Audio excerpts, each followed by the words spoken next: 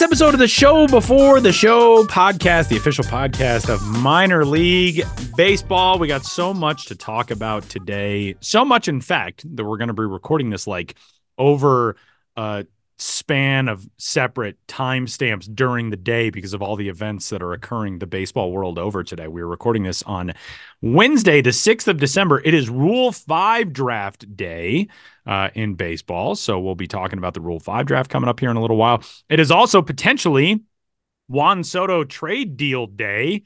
And if we come back in a later segment and we start talking about the Juan Soto trade, then you will know that it had not happened when we started recording this. And then later it did. And that's how linear time works. My name is Tyler Vaughn. Sam Dykstra and Benjamin Hill are in New York City. Gents, what's going on? How are you? Good. Yeah, it's very much a holding pattern right now in my neck of the woods, just because, like you said, Tyler, we're recording this Wednesday around noon Eastern. In 2 hours is the Rule 5 draft.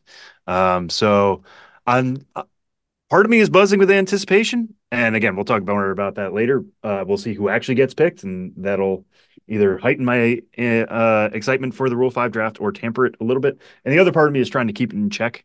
You look at who has been taken in the Rule 5 draft in recent years and who's getting returned, and it's not superstars anymore. Gone are the days of the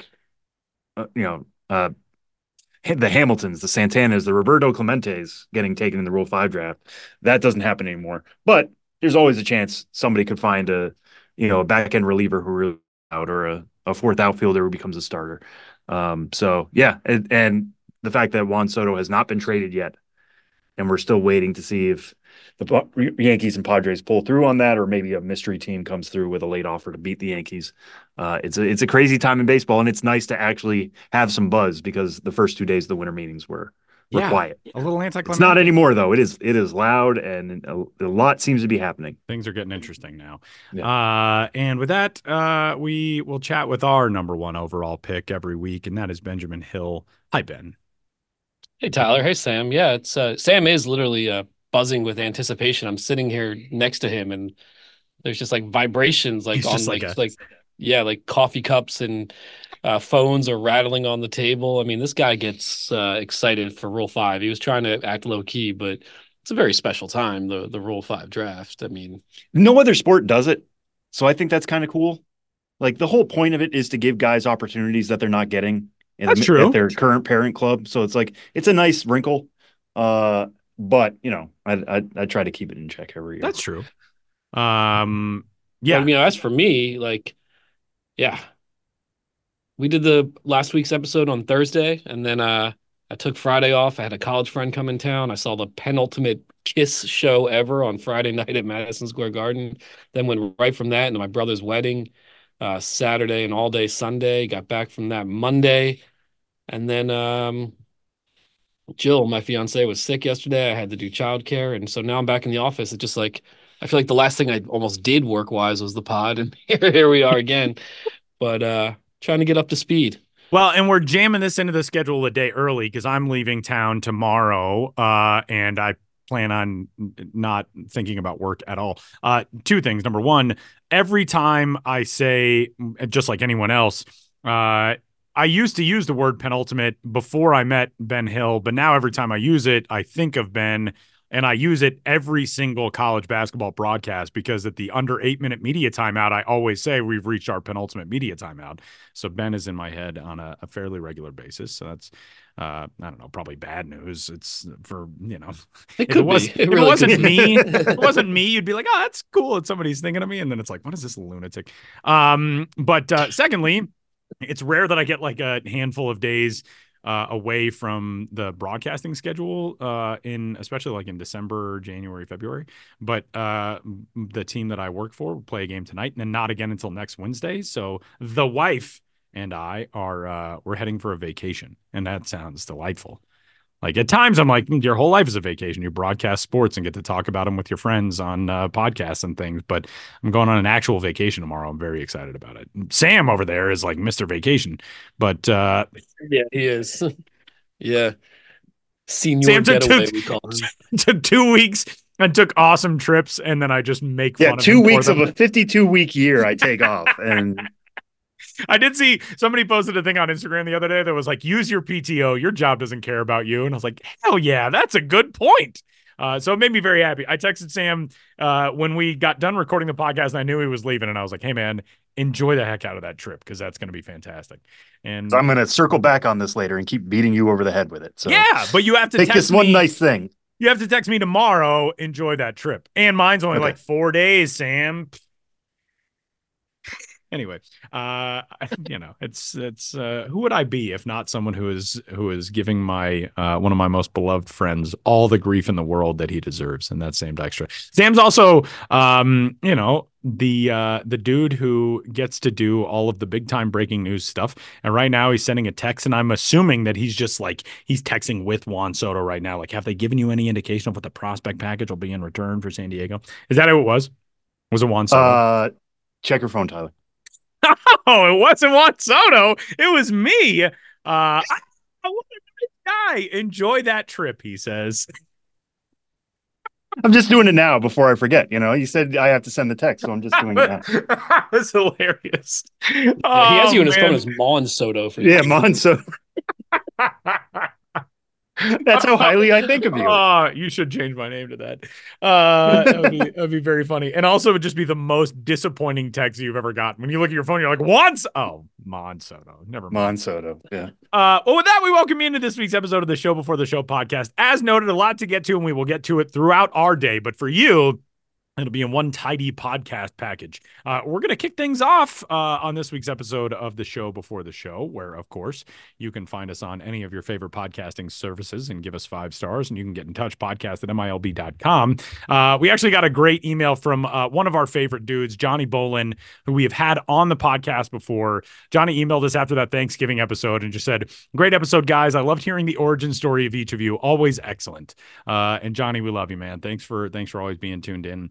And let's get right into it with one of the newest looks in minor league baseball, which actually, as of recording, not yet officially unveiled to the world, but the Northwest Arkansas Naturals with a new logo package. And let's turn to our correspondent, Benjamin Hill, for the update on the Northwest Arkansas Naturals, which, in my mind, is one of the most difficult identity concepts to convey, but they do a very good job, and now they've got a new look that also does a good job.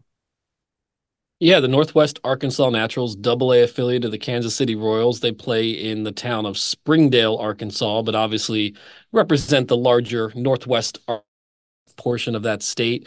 They've been a team since 2008 after relocating from Wichita. I mean, Wichita now, of course, has a team again in the Texas League in the form of the Wind Surge, but the Wichita Wranglers moved to Springdale, Arkansas prior to 2008, became the Naturals. The name is, well, Arkansas is the natural state, and that particular portion of Arkansas in the Northwest is known for its natural beauty. So they're the Northwest Arkansas Naturals. They've always emphasized, natural beauty in their logo, featuring a nature scene, but they've really redone the logo, the look, the word mark. So it really pops. The color scheme is broadly the same, but these new colors are more, a little more fluorescent, I would say, a little more just colorful, if that makes sense. I mean, every color is colorful by virtue of being a color, but these are more colorful marks. They got yellow, they got 2 shades of blue, they've got red. The main logo, where is that main logo? I had it up here, right here. Talk about preparation. I got it. But I just want to look at it again. But the main logo has the state of Arkansas in an outline, and within that state outline, they've got woods, they've got a river, they've got mountains, and they have a baseball peeking out over the mountains in what is the northwest portion of the logo. So it's a really sharp look, and for those who keep track of this kind of thing, it was not done by Brandiose or Studio Simon, but Torch Creative out of Dallas, Texas, the Dallas-Fort Worth area. And they had worked on the Midland Rockhounds rebrand a couple years ago. And when I pulled up that story, Tyler, you wrote that story, I think a couple years ago. But the Northwest Arkansas Naturals, also a team that's not based in Texas but play in the Texas League. They saw what Midland, who actually do play in Texas, had done, but another team in the Texas League. They decided to go with Torch, and I think it is a sharp new look. Nothing radical. They're still emphasizing the natural beauty of the state, but colors that really pop, and it's a new way to present it. And they'll have this N on their home and road caps. The N within the N is natural beauty, the river, the woods, the mountain, and that's on a yellow cap for home and a red cap for away. So they are going to look quite a bit different this year. Will the Northwest Arkansas Naturals, and also, back when they had a name the team contest prior to that 2008 season in Northwest Arkansas, Thunder Chickens was the runner up. And I don't know where the thunder came from specifically, although the old logo did have lightning in it. I think it was just referencing the severe weather of the region, I suppose. But the chickens aspect of Thunder Chickens was because Tyson Foods is based in Springdale. George's Chickens is based in Springdale. The poultry industry is one of the biggest employers in that region. So now the team, in addition to still having their what is now the Growling Chickens alternate identity, they have a batting practice cap slash alternate logo featuring a chicken as a standalone thing. And in talking to the team's vice president and general manager, Justin Cole, he said, they're going to start with that on the periphery, but maybe find more and more ways to incorporate the chicken as time goes on, in addition to the primary marks emphasizing the natural beauty. And then I also asked Justin about something they're not doing now, but he said they do want to do this down the line. It's one of those things, I think, the kind of thing that listeners of this podcast find interesting. The Naturals name is, of course, primarily a reference to everything we described already, the natural beauty, the natural state, and whatever. But the team is owned by the Rich Entertainment Group, an offshoot of Rich Foods, that also owns the Buffalo Bisons. In 1984, the movie The Natural was filmed at Buffalo's War Memorial Stadium, and that brought a lot of attention to the franchise, was a boon to the franchise for the Buffalo Bisons and thus for that ownership group. So the Naturals name is also a little bit of a tie-in to the fact that the same ownership group owns the Buffalo Bisons, and The Natural was shot in Buffalo. So I think they might find ways to do maybe more throwback theme type things with that, or find a way to incorporate that secondary meaning of the team name into the visuals down the line, which I think would be a cool little way to go about things as they progress. Yeah, what's Robert Redford up to these days? Let's get him to the ballpark. Why not? Yeah, I mean, truly, why not? Yeah. Yeah. Home run derby with Robert Redford. Yeah, he could probably still hit a few. Yeah. The fact that no team has done the New York Knights as an alternate identity yet is kind of surprising to me. I wonder if that's got to be like It's got to be a copyright thing, Yeah. I would imagine. Ben, one thing that I will note about this new look for Northwest Arkansas, the word mark, especially the Naturals word mark, not necessarily the Northwest Arkansas, which is above it, but it's like very 70s looking to me. There's like a real heavy drop shadow and stroke around it, and it's got an outline. It's a very retro looking thing, which is kind of cool. It's a different take from a lot of the word marks that we see. It looks a lot like the Superman movies. Yes. Which, yeah. It's like if you, is of that area that you're talking about. Yeah, like if you were going to see it like, on a movie poster in 1974, it would not feel out of place. Right. You know what? I didn't use that word to describe it, or retro aesthetic, but I think you're right. It does have that vibe. I think it works really well on the yellow. I could see it, working on that, that type of t-shirt that was very prevalent in the 70s. Yeah. Like maybe have the white background, but yellow 3/4 length sleeves type of thing. A raglan tee, if you will. Yeah, raglan. Thank you, Tyler. I knew you knew that. And I do like the color scheme, how they have Northwest Arkansas in red, then Naturals in white script, but it's on a blue background with a yellow trim around it. This does definitely pop quite a bit more than the old logo. Yeah, and you mentioned the yellow a few times. I think that's what pops most to me about this, because when I think about Northwest Arkansas Naturals before this, it was that darker blue, gray, hints of red around it. This yellow is really not a radical change, but like it is a change. It is a notable change. And you talk about the hat being yellow. Yellow is not something we see a lot in baseball. I mean, the A's, the Pirates, it's part of the scheme for sure. But I like teams embracing something other than red and blue. and this is an attempt to do that in a way that doesn't necessarily tie into the major league club. This is gonna Yellow is gonna be wholly their own. I know the Royals have like gold, but not yellow in this way. I also I don't know if there are any teams in the minors that wear a primary yellow hat, Ben. Like I'm, Hmm. looking That's on a the good hat question. wall. The only yellow Montgomery hat, has, I don't know if they Yeah, have primary yeah, yellow that's hat, but they true. do They have do. yellow hats. Yeah. The only yellow That's a hat good point. that I own is a Mexican League hat. So I don't know of any. Yeah, Montgomery's. I don't know if that's their primary home hat, but yeah, that's interesting. Uh, Yeah, with the actual yellow background, the Salt Lake sometimes incorporate that a little bit, but I guess that's yellow on a black background. But Mhm. having the True. hat itself, the base color of the hat be yellow is Yeah, definitely a rarity. that's why I have this Cañeros hat from Los Mochis in the Mexican Pacific League, and I got it like basically because it's a bright yellow hat, and it also has a bird swinging a sugar cane as a bat, which I found very cool. But I was like, wait, I don't see yellow hats a lot. There's not a lot of yellow hats in baseball, so I'm into that. I like somebody. I feel at this stage in the design world, more color is better because we have gone through this era where like everything's been muted down to like grays and blacks and whites and browns and all neutral things. I think especially when sports franchises grab a color and say like, no, that's our identity. I find that very cool. I'm glad that more teams are doing that. Yeah, and even the red is kind of a Yeah. Yeah. fuchsia-esque It's like a red. much It's brighter not red. red. Right. Yeah. Yeah. Yeah, it's more red than pink, but it has some pink elements to it. Yeah. Definitely a more vibrant, lighter shade of red. I'm with you. I also Sam made a very good point a little bit ago when he said like, embracing less just strictly red and blue, I think is a good thing. And it reminded me of when I did a story on the Asheville Tourists logo history, name history, all that kind of stuff. Someone with the tourists told me that when they changed to the most recent color scheme, they got an angry letter from a fan who said that every baseball team's color should be red, white, and blue because it's the American pastime. And I was like, how boring would that be if every team took the field in the exact same color scheme? I think that would be awful. Yeah. I mean, again, I go back to the A's. What if the A's were Yeah. like, what Yeah. are you going to tell them? That's lame. It's one of the best uniforms in sports. Exactly.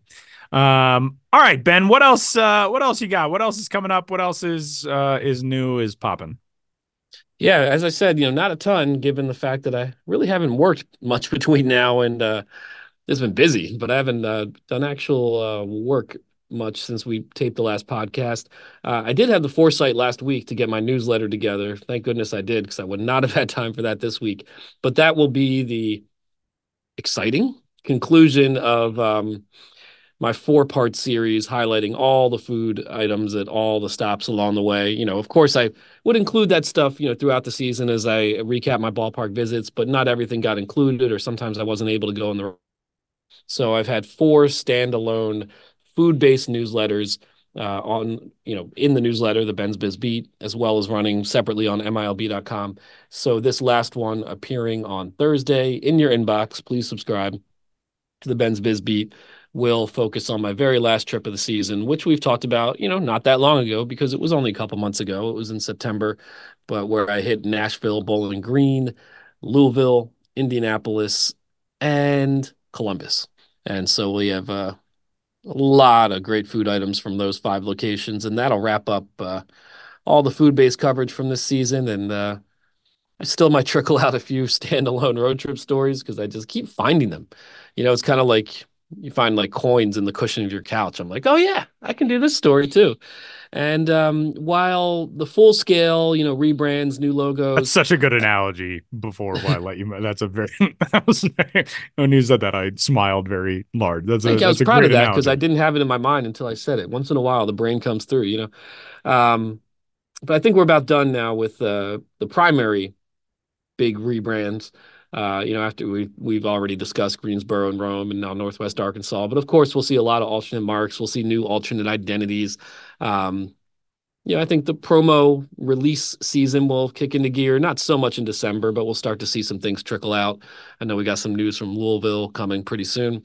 So we'll just keep rolling. There's always going to be something. And when we talk next week, I'll have probably worked a more normal week, and who knows what will happen in between now and then.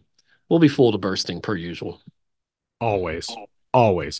All right, Sam, it's interview time. Who are we hearing from? Yeah, this week, to number 14 Braves prospect David McCabe.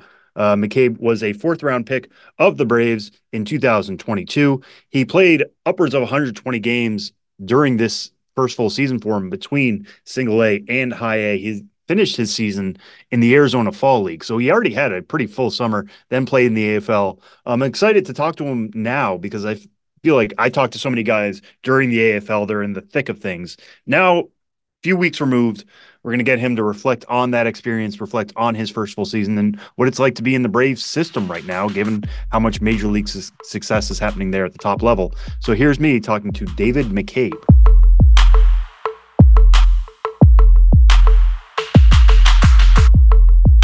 Well, we're very pleased to be joined on the show before the show, the official minor league baseball podcast this week by number 14 Braves prospect David McCabe, fresh off a time in the Arizona Fall League and so many other things in his first full season. First off, David, thanks so much for joining us. Yeah, thank you for having me. I appreciate it. Yeah, and let's just kind of get into where you are right now at this point of the offseason. We're speaking here early December. You just got off a long first full season and an Arizona Fall League campaign. Where are you in terms of workouts? Are you touching any bats or baseballs or anything, or what are you doing this time? Yeah, I'm not a guy who really loves taking breaks. So basically, since I got home, I've been doing everything. I've been hitting, lifting, throwing. The volume's been reduced a little bit just to give my body a little bit of a break. But overall, I've been just continuing to roll right into the off season like I normally would. Yeah, and you were a fourth round pick in 2022 out of the University of North Carolina, Charlotte. This is now your second offseason. What did you learn from last offseason that you're implementing now?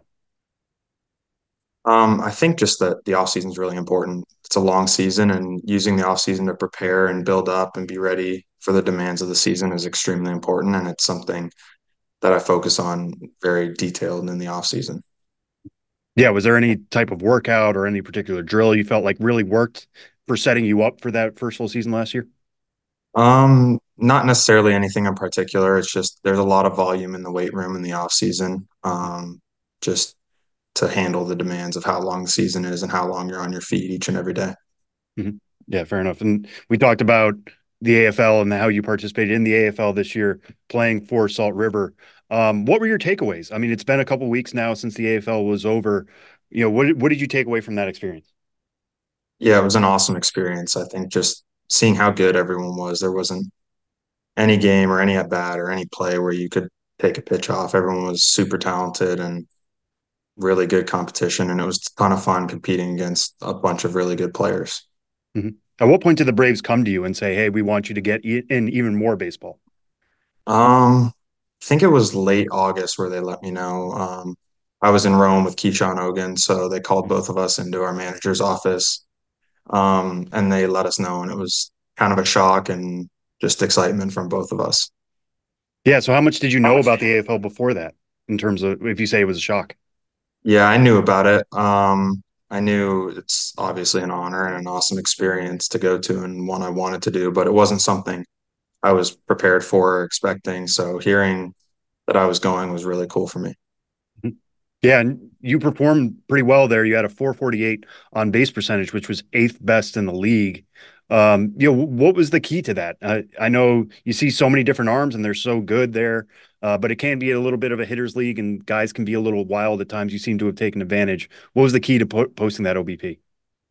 It's really just only swinging at pitches that I thought that I could do damage on. Um, that's something I worked on my last little bit in college and something I continued into pro ball. I just want to make sure that if I'm swinging, it's something I can do damage on and I'm not giving in or giving away at bats because of bad swing decisions. Yeah, and that kind of ties into something else I wanted to ask you about because your chase rates at every level have been low. You're not somebody who's swinging outside the zone. Every batter would like to have the chase rates you have. How do you work on that? How do you improve that?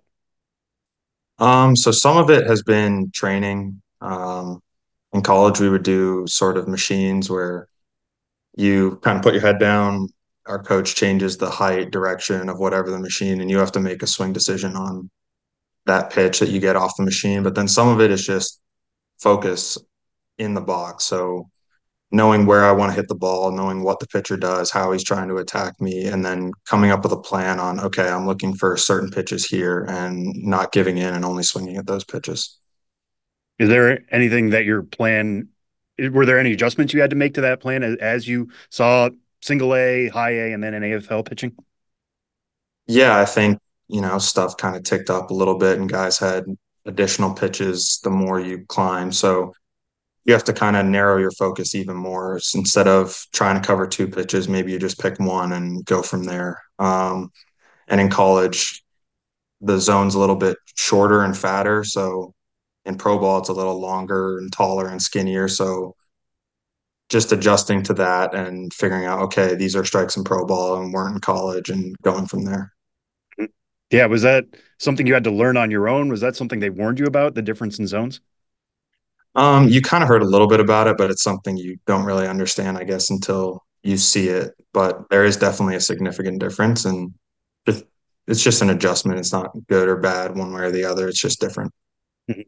Yeah, and many guys playing in their first full season, you have this realization where this is your job now. This is just what you do every day. There is no class anymore.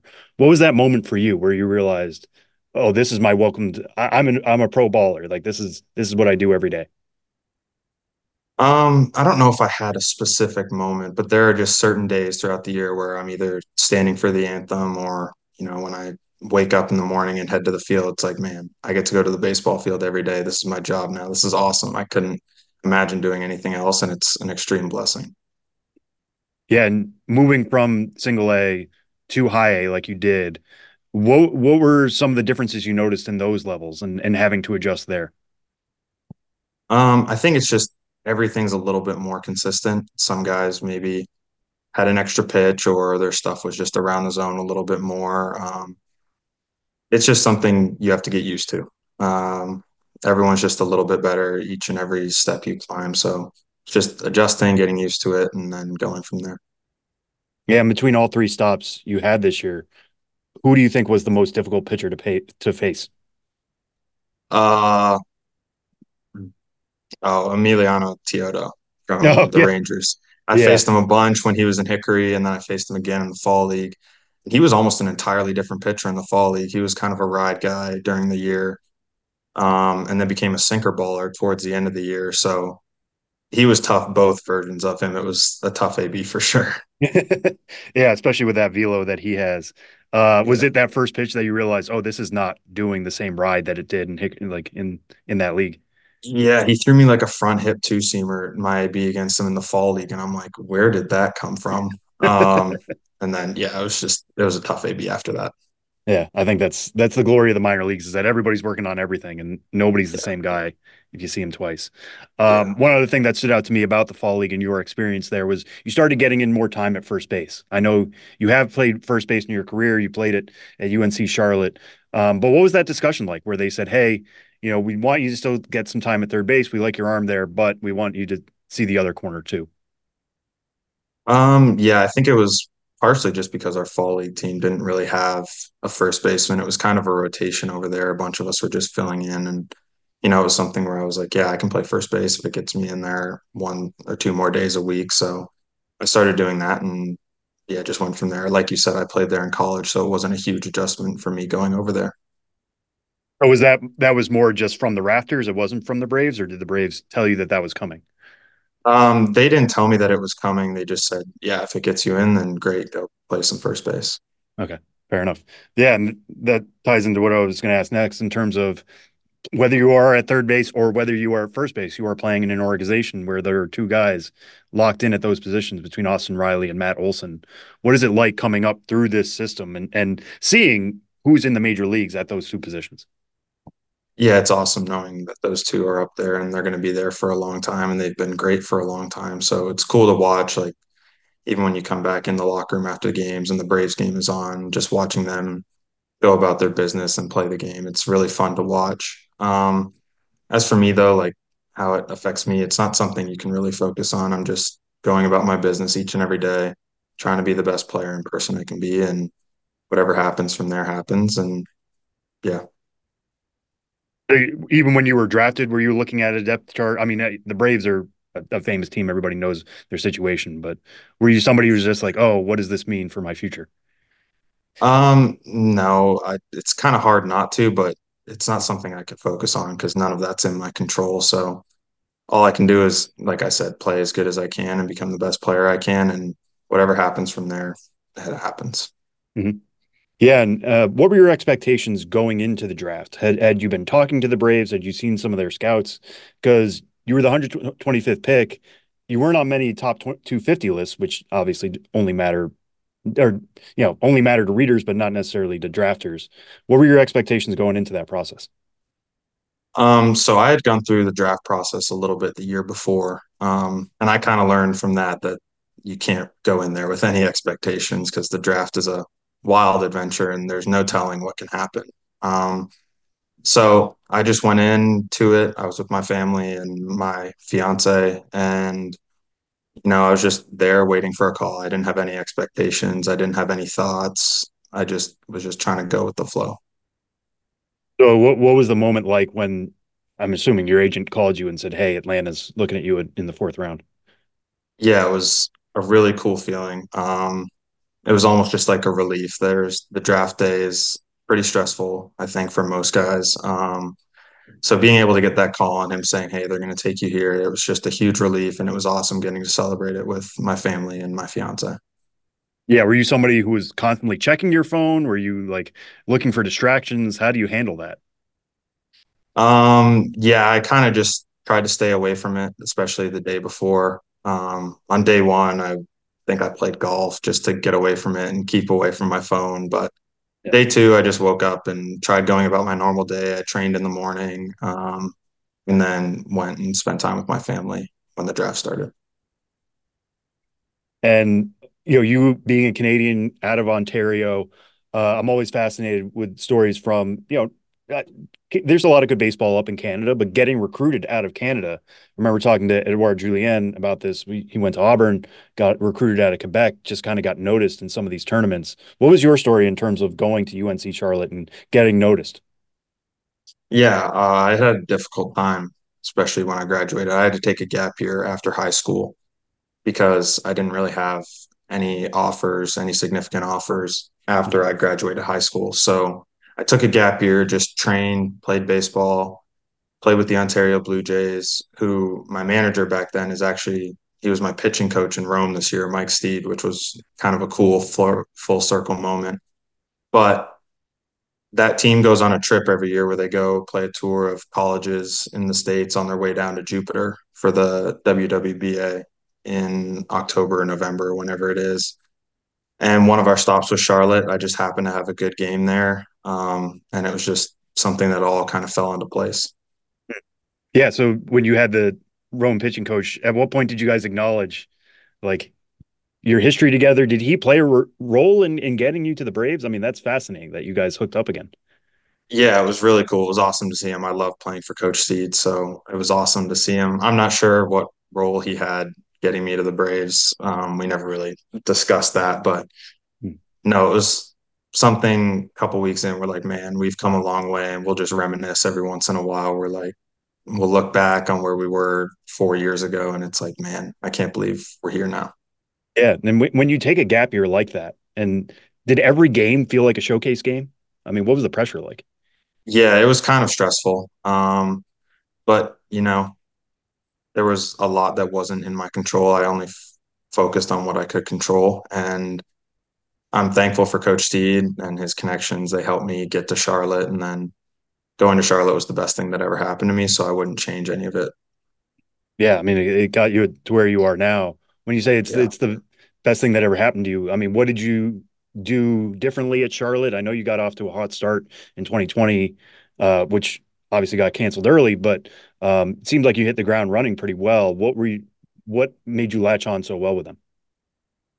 I think just the coaching staff, they are extremely dedicated and they care about us a lot and they care about making sure that we improve as baseball players. They invest a ton of time, energy, and resources into us. If you look at our cage, it's just a bunch of toys, anything you can imagine to help you become a better baseball player. So being able to go there and player development focus that they have, it helped me a ton. and got me to where I am today. At what point was the draft on your radar? I know you said you were considering it the year before, or you thought you knew you were eligible. But at what point in your life, even, did you think, "Hey, this is going to be a career for me"? It was always a dream of mine to play. I think towards the end of my sophomore year, it became more of a reality, like, hey, maybe this might happen. But really, the day I got drafted and the day I got that call was when I was like, okay, yeah, I can actually do this, and I can't wait to do this. Yeah, how has the experience of being a pro baller compared to what your expectations were? I think it's kind of what I expected. It's awesome. There's a ton of freedom, ton of free time, especially in the mornings during the season. But it's fun. I mean, I get to play baseball every day. You can't compete with that. It's the best job in the world.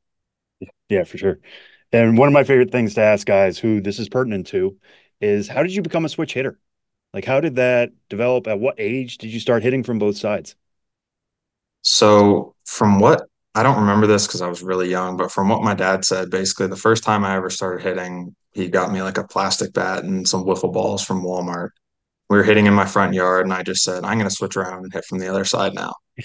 And I did it, and then it kind of stuck. I had some growing pains growing up, but as I was growing older and coaches around me, they were like, hey, this is a valuable tool. Like, it's something you should keep doing. So I just have been doing it since I started hitting pretty much since I was 4 or 5 years old.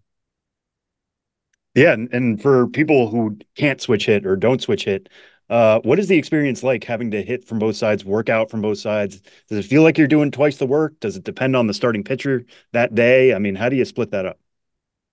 Yeah, growing up, it felt like it was twice the work. Like I was always trying to balance getting enough reps on each side. Pro ball's been a little different. It's a lot more difficult right-handed just because I don't see a ton of lefties all the time. So it's trying to find a way to simulate game at bats right-handed on days when or weeks when I'm not going to face a lefty and trying to stay fresh and locked in from the right side. But pregame, usually it's pitcher dependent. I'll do more work from the side that I'm going to hit most in that game. But then, like I said, there will be days where I'll do a bunch of right-handed focus just to be able to stay ready in case I do see a lefty. Gotcha. All right, David, we'll wrap up with this. I swear I'm not asking this just because you're Canadian. I did this because I looked it up on your UNC Charlotte page, and it says, and I quote here, loves to play pond hockey, which makes sense. I mean, anybody who's ever grown up, I grew up in New England. Pond hockey is a lot of fun to play. What was your position? I played forward the first few years that I played hockey, and then defense my last couple of years. I stopped playing around 13 or 14. But yeah, I played both growing up. Fair enough. And what about hockey do you carry into your baseball game?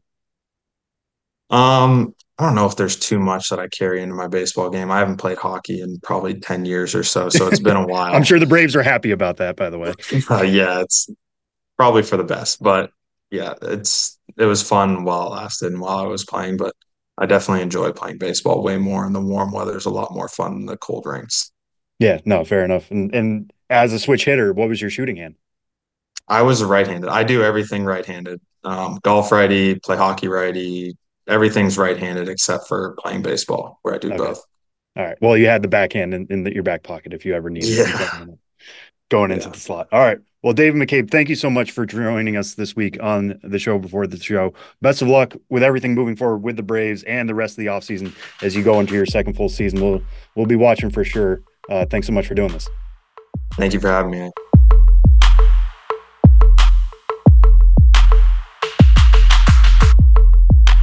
Well, continuing on this week's episode of the show before the show, we do have some big time breaking news. According to MLB Network insider and friend of the show, John Paul Morosi, JP in an X from a few minutes ago. I don't know what you call him now. Post. I'm not going to call it a post. In a tweet from a few minutes ago on the place formerly known as twitter.com, which still has the domain twitter.com. Quote, Juan Soto trade agreement is being finalized now. Source confirms the deal as Jack Carey of the Yes Network and Joel Sherman reported sends Soto and Trent Grisham to New York from San Diego in exchange for Michael King, Drew Thorpe, Johnny Brito, Randy Vasquez, and Kyle Higashioka. This obviously is a monster deal, and it involves one of the best players in baseball, although a guy who really we didn't talk about or hear about a lot last year, except in the context of like what's going on with the Padres. Sam, obviously we are going to discuss this from the perspective of what it brings to the San Diego Padres in exchange for Juan Soto, and Soto with a free agency year coming up and all of the stuff that is to be there for him. Still had a very good year last year, still finished with a 930 OPS, still was an all-star, still finished top 10 in MVP voting, won a Silver Slugger. And perhaps the wildest thing about Juan Soto, he is he's 25. Juan Soto is 25 years old and will not turn 26 until May 20th of next year. But let's hear your thoughts on this from the prospect perspective in this package going back to San Diego. Yeah, I mean, listen, I am always going to be anti-trading Juan Soto. Like I said that at the time that the Nats traded him to the Padres and got that killer package that involved Mackenzie Gore, CJ Abrams, James Wood, Robert Hassel III, Arlene Susana. That was a deep, deep package, and that was a blockbuster deal by all accounts. I still think you want Juan Soto, but the Padres are doing this trade because they are trying to cut a little bit back on salary.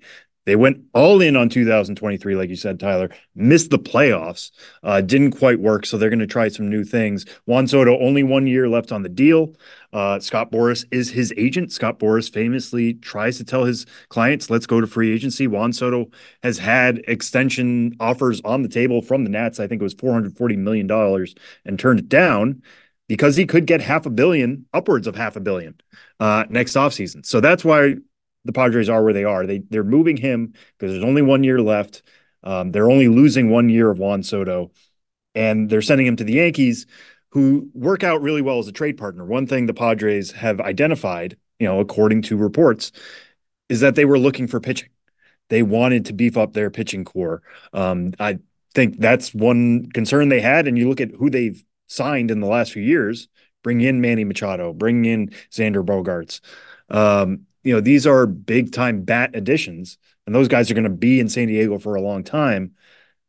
The arms, they don't have that necessarily. Now, there are some fun guys coming along in the system. Robbie Snelling was one of the best pitchers in the minor leagues last year from a statistical standpoint. Dylan Lesko is really coming along strong as he regained form from Tommy John surgery. He has really good changeup. The Yankees are flush with pitching. They have some good bats as well, but they have the arms to spare. And the ones that you rattled off there, Tyler, Drew Thorpe is the big prospect return here.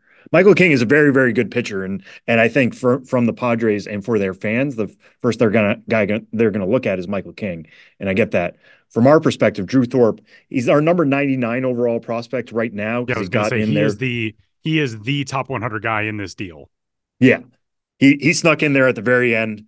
I've put together my own top 100 that I'm going to still fiddle with as we work on ours. But let me just say he does the shadow top 100. Like there's a shadow cabinet in the UK. Sam does the shadow top 100 just to keep checks and balances on the top 100. No, I do this because this is how we do our process, right? Right. I submit my top 100, Jonathan Mayo, Jim Callis, they submit theirs, and we all mix it together. Anyways, Drew Thorpe, I have jumping at least 30 places, if not more. I haven't looked at it before this, but he's going to make a significant jump. That changeup is deadly that he has. That's what made him so effective in 2023. He was actually our pitching prospect of the year. He pitched at high A and double A, finished with a 2.52 ERA, struck out 182 batters in 193rd 1/3 innings. So he was durable. He was effective from beginning to end. He was even better at double A than he was at high A. Struck out 44 batters in 30 1/3 innings, had a 1.48 ERA in 5 starts with the Somerset Patriots. The stuff is really good. That changeup is deadly. It's going to help him get lefties out and righties out. The fastball and slider can be above average pitches, and he throws strikes. That's a lot to dream on right there.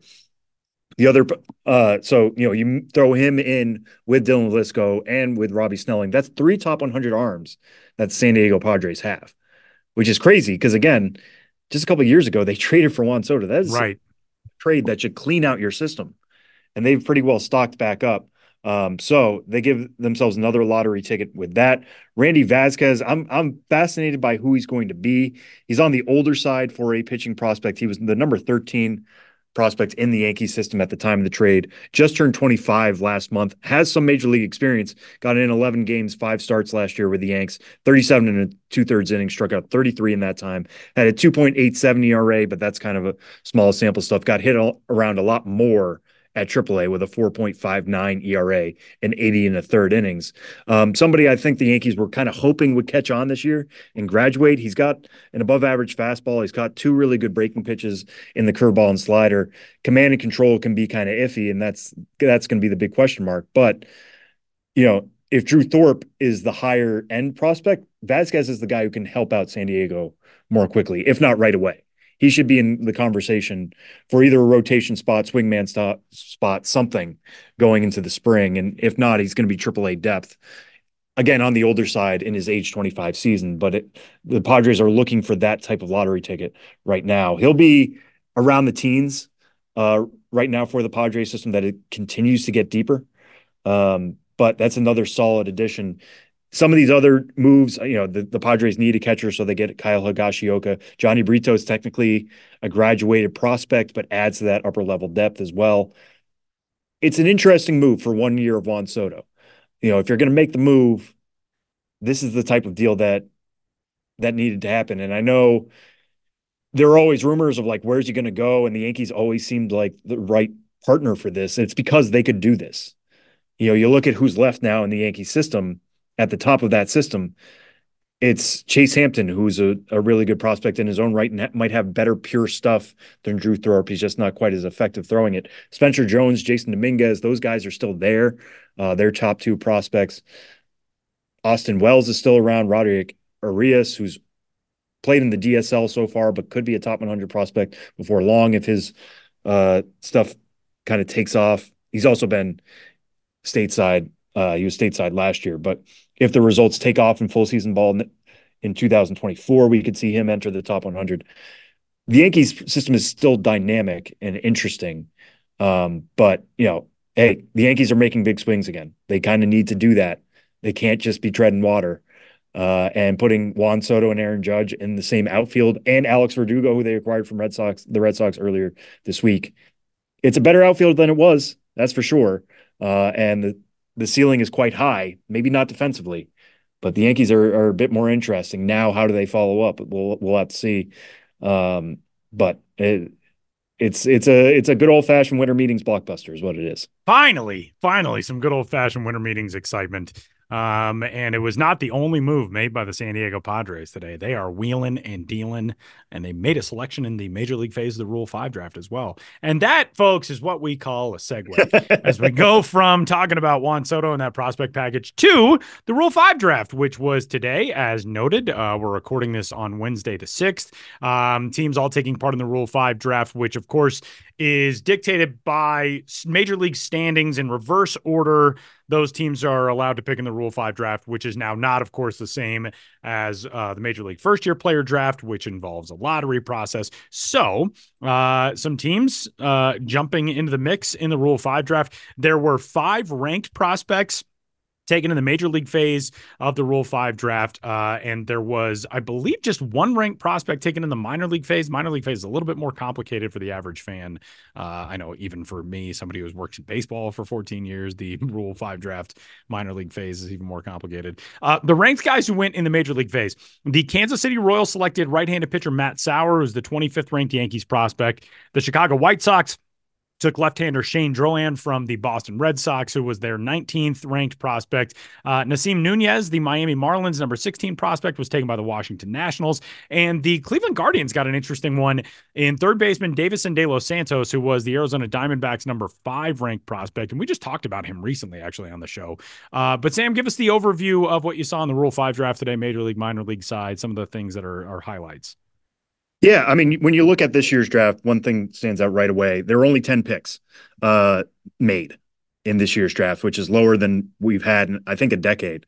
And I think that's part of what we were talking about before, Tyler, at the open of the show, is that, yes, this is a good way to get these guys opportunities in the major leagues that they are not getting with their current farm clubs And for or those who don't parent clubs. understand the Rule 5 draft, essentially players accumulate a certain amount of service time in their professional baseball careers, and then they either have to be protected by being added to the 40-man roster or they are available to be selected by other franchises in the Rule 5 draft. And yeah, Exactly. essentially it's so teams can't just stockpile all of the top talent, even in their minor league system, and just sit on it. And I think, it somewhat goes back to the days of, back in the 1930s and 40s and 50s when certain organizations would have 30 minor league affiliates and they would just rack up all this talent and that talent never went anywhere. This is a way to more equitably distribute opportunities, if possible, for some prospects who probably aren't going to make the big leagues with their current team and may have an avenue to get there elsewhere. Yeah, totally. And I'm very in favor of that. I'm excited for players being like, hey, you have to be in the major leads. That's why you're coming to spring training. It's not like, oh, it might be if you're sticking with us, it's because you have to be in the majors, or else you get returned you get returned to your original team. So when you look at this, the success rate of the Rule 5 draft in the last few years, it hasn't been a lot of everyday guys. It's periphery players, it's bench players, it's bullpen arms, it's middle relievers, not necessarily closers. So I think that's why teams were more reticent to make a pick this year. That being said, Davison De Los Santos is a big swing for Cleveland. And I love that because what is defined the Cleveland Guardians offense the last few years, maybe outside Jose Ramirez, is a lack of power. This is not an organization that's really developed power hitting types really well. And Davison De Los Santos is pure power. I think we have a 65 grade on his power right now. When you look at what he is as a raw, it's probably 8 raw. It's 80 raw. It's top of the scale. The guy hits the ball really hard and really far when he makes contact. He really struggled, as we talked about last time, Tyler, early on in the season with Double-A Amarillo. They sent him back to the complex to work on his swing. He came back in the second half last year and was really, really good. Like, was looking back to his being his regular self. He was slugging above 500. He was hitting above 300. He was super aggressive, was not walking much. And I think a lot of that was like trying to make up for lost time. Like if you're a power hitter, you're not going to get your reputation back by taking walks. So that's going to be a big question mark at the major league level. The other thing for me is where is he going to play defensively? Because the Guardians also got Kyle Manzardo last season in a trade with the Rays. And coming off the fall league, in which Kyle Manzardo looked great, he dealt with a shoulder injury during the season, but looked healthy and very productive in the AFL. I want Kyle Manzardo to be their first baseman, or at least be considered for that. Davison De Los Santos listed as a third baseman, some major defensive question marks, probably going to be a first baseman long term. I don't think he's going in to necessarily compete with Kyle Manzardo because he's been at Double-A. Manzardo's played Triple-A, but he's not going to knock Ramirez off third. Maybe you bring him in as a guy who could play either position, primarily DH. I know they have like Josh Naylor, who could also DH and also play some first base. This just gives Cleveland more options to provide that power that they've been lacking. And that's what I love. This is not a move just designed for the periphery of the roster, although that's what it might be initially. Davison De Los Santos has the power to be an everyday guy. And if they can have the patience, have the roster space to keep him around, that's going to be fascinating. And I love that pick. Just taking that swing. Hey, they have one open spot on their 40 man. Use it for this for now. They may decide in 2 weeks, hey, you know what? We went out and signed somebody better. We're going to return you. We tried. But this is your one opportunity to try. You can't like go back and make a Rule 5 pick. So I love that swing from the Cleveland Guardians in this. One other guy I'm interested in here real quick is the Nationals pick, Nasim Nunez, who you mentioned, Tyler, was the Marlins number 16 prospect. Really, really good defender at both short and second base. He was actually one of our finalists for Defender of the Year for the Milb Awards. But real question on the impact of the bat. It's 20 power. You look at Davison De Los Santos, talked about it being 80 raw. It's 20 raw, maybe, for Nasim Nunez. I don't think the bat's going to play right away in the majors, but if you're the Nationals and you're in this phase where you're sort of kind of rebuilding, you take a potential superstar defender who is a really good runner as well. use him as a bench infielder, somebody you can use at short, somebody you can use at second. See if he sticks. See if you can get something out of the bat. So that's really interesting. And so many of these picks. You go down the list: Mitch Spence, Matt Sauer, Anthony Molina, Shane Drohan, who you mentioned, Ryan Fernandez, Justin Slayton, Stephen Kolek, Carson Coleman. A lot of these guys are just relief options, or in some of the cases, like a Shane Drohan, you look at it like maybe you're a potential number 5 starter. But a lot of these guys are sinker slider types who could move to the major leagues right away, but there's still enough in their game that they didn't get that major league shot just yet. If there's an arm that I'm really interested to see if he's going to stick, it's Ryan Fernandez with the Cardinals. The fastball plays in the upper 90s. It's just super hittable, doesn't have a great shape. He has a slider and a cutter. Both of those are potential plus pitches. He throws strikes. Enough is there for him to be a major leaguer, but he got hit pretty hard in AAA last year. So hopefully the Cardinals can squeeze something out of him. But that's just how the Rule 5 works. It's a lot of rolls of the dice and hoping you can get something out of here. But usually at best, it's a handful of middle relievers and bench bats. And if you want a complete rundown of the pick-by-pick choices in the Rule 5 draft, you can find those at MLB.com. Jonathan Mayo on that story. And there's already a tweet saying, no, the Yankees and Padres don't have a deal done. So who knows what this is going to sound like by tomorrow. But we're going to step aside. Josh Jackson swings by for Ghost of the Minors, and then we're back to wrap it up next.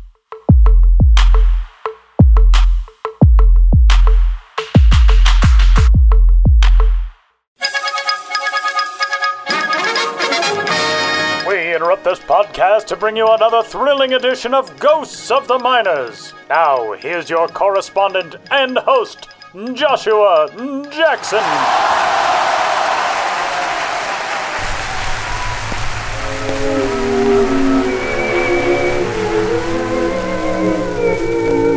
Welcome back to Ghosts of the Minors, in which all of you out there in Radioland must identify the legitimate historical ball club or player hiding amidst the fraudulent pair. One has a place in sporting history. The other's never even had a sporting chance. In the last segment, I asked you which of the following minor league baseball teams did at one time exist. A. The Ventura Scrubbers. B. The Naples Napkin Makers.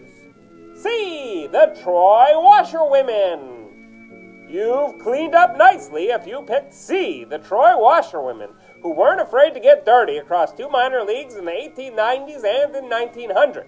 Suiting up as representatives of the seat of New York's Rensselaer County, that's about 5 miles northeast of Albany along the Hudson River, the Washerwomen played in the old Eastern League and in the old New York State League.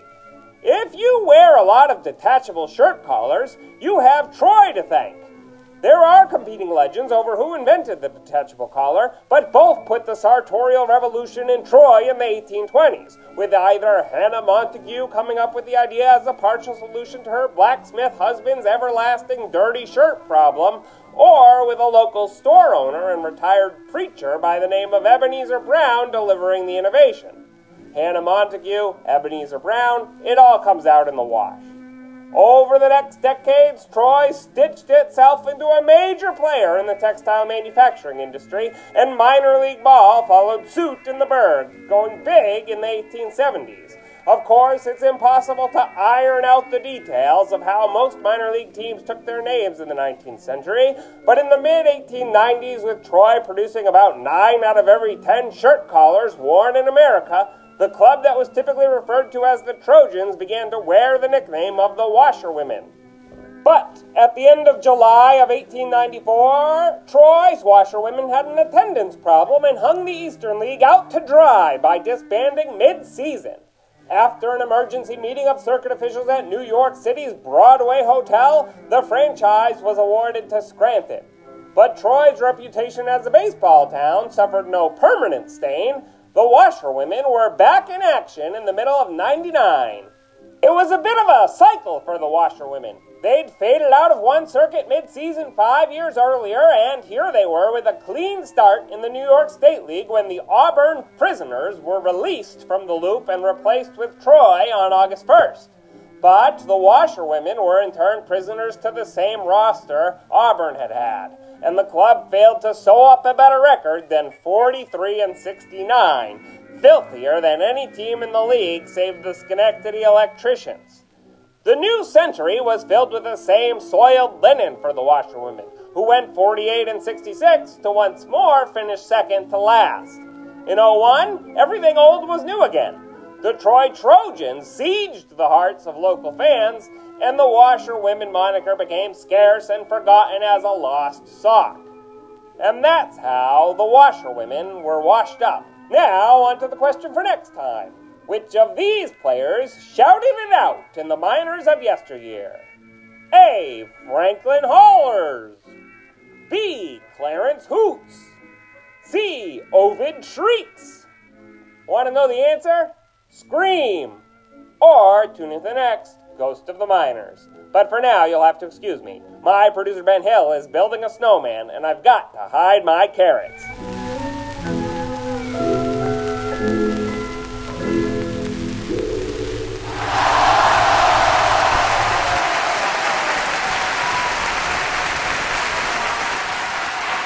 Wow, can you believe it? All those big picks that were made in the Rule 5 draft and those trades that did and didn't happen. That was amazing stuff. Wrapping up this week's episode of the show before the show, we instituted a challenge last week, and I believe in very short order, I became the winner. Sam, let's hear the outline and how you lost. Two things happened here. One was, first, Ben tried to get us. He did. But he tacitly admitted also by trying to get us that he had lost already, right? Well, he had already lost, so he was trying to rope us into his scheme. Right. Yeah, so this sabotaging. Yeah, we haven't said what the challenge was. For those who didn't listen last week, first off, what's wrong with you? For those who didn't listen last week, go back and listen to last week. What were you doing that was better than this? Yeah. So there is a thing called Whamageddon, in which you listen to the Wham. You try to hold off on listening to the Wham song Last Christmas for as long as you can after December 1st.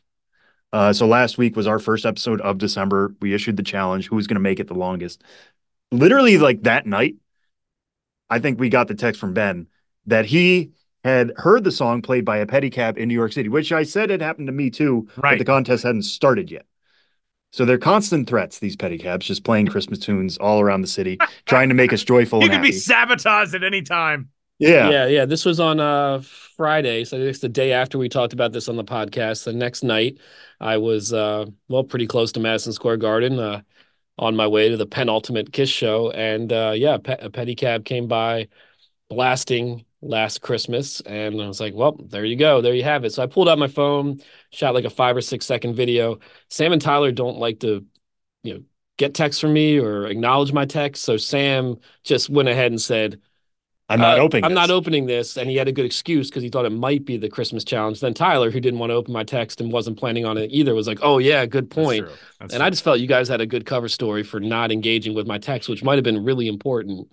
But no, it was just totally ignored. So what's funny? I will admit I'm the worst person in the world at, like, if I open a text while I'm doing something else. I think I was broadcasting a game maybe when the text came in or something, and I saw it and I was like, oh, I gotta watch whatever this is, and then I set my phone down, completely forgot about it, which that's one of the worst times to text me. The other worst time is if you text me something and I see it when I wake up, I am never responding to your text. I will never remember until I've had 18 gallons of coffee. I don't remember anything that happened from the time I woke up until I am conscious, which is like several hours later.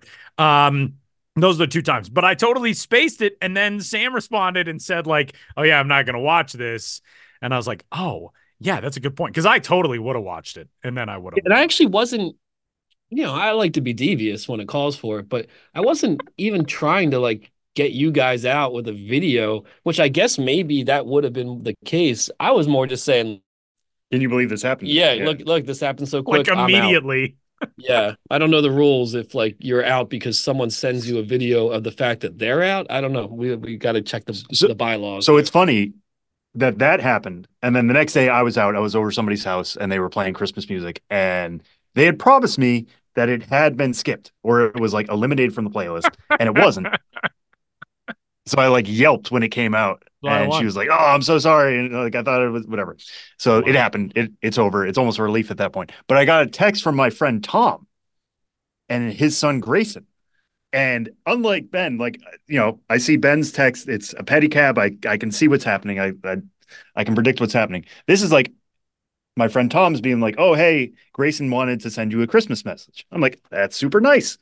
I open the message from Grayson, who's only a few years old, and he says, "Sorry, Sam, you're out." And then they pan to the speaker in the corner, and they had been blasting the music because they listened to the podcast.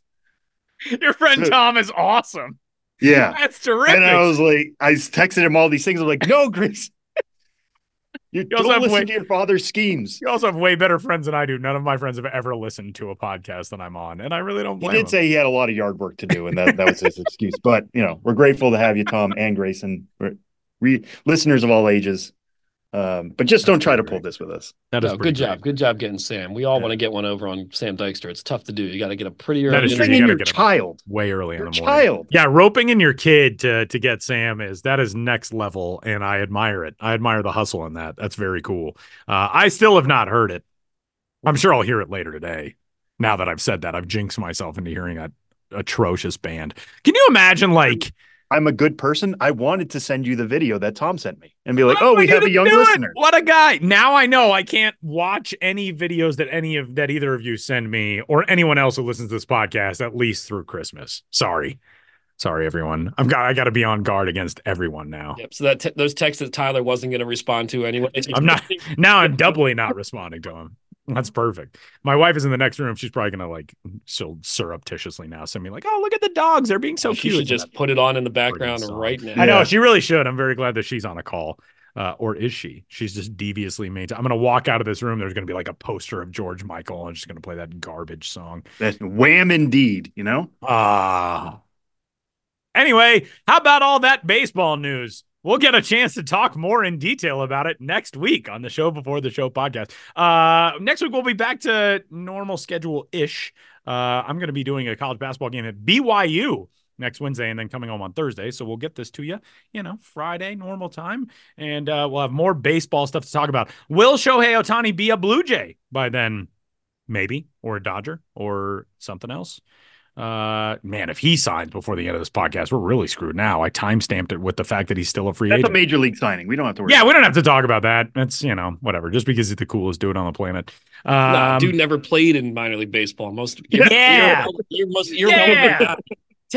Shohei. This is the only baseball outlet on the planet that's not talking about you. Take that. Yeah. All right, for Benjamin Hill and Sam Dykstra, the Wham inclusive holiday celebrating dudes in New York City. My name is Wham Free Tyler Mon, and we will catch you next week.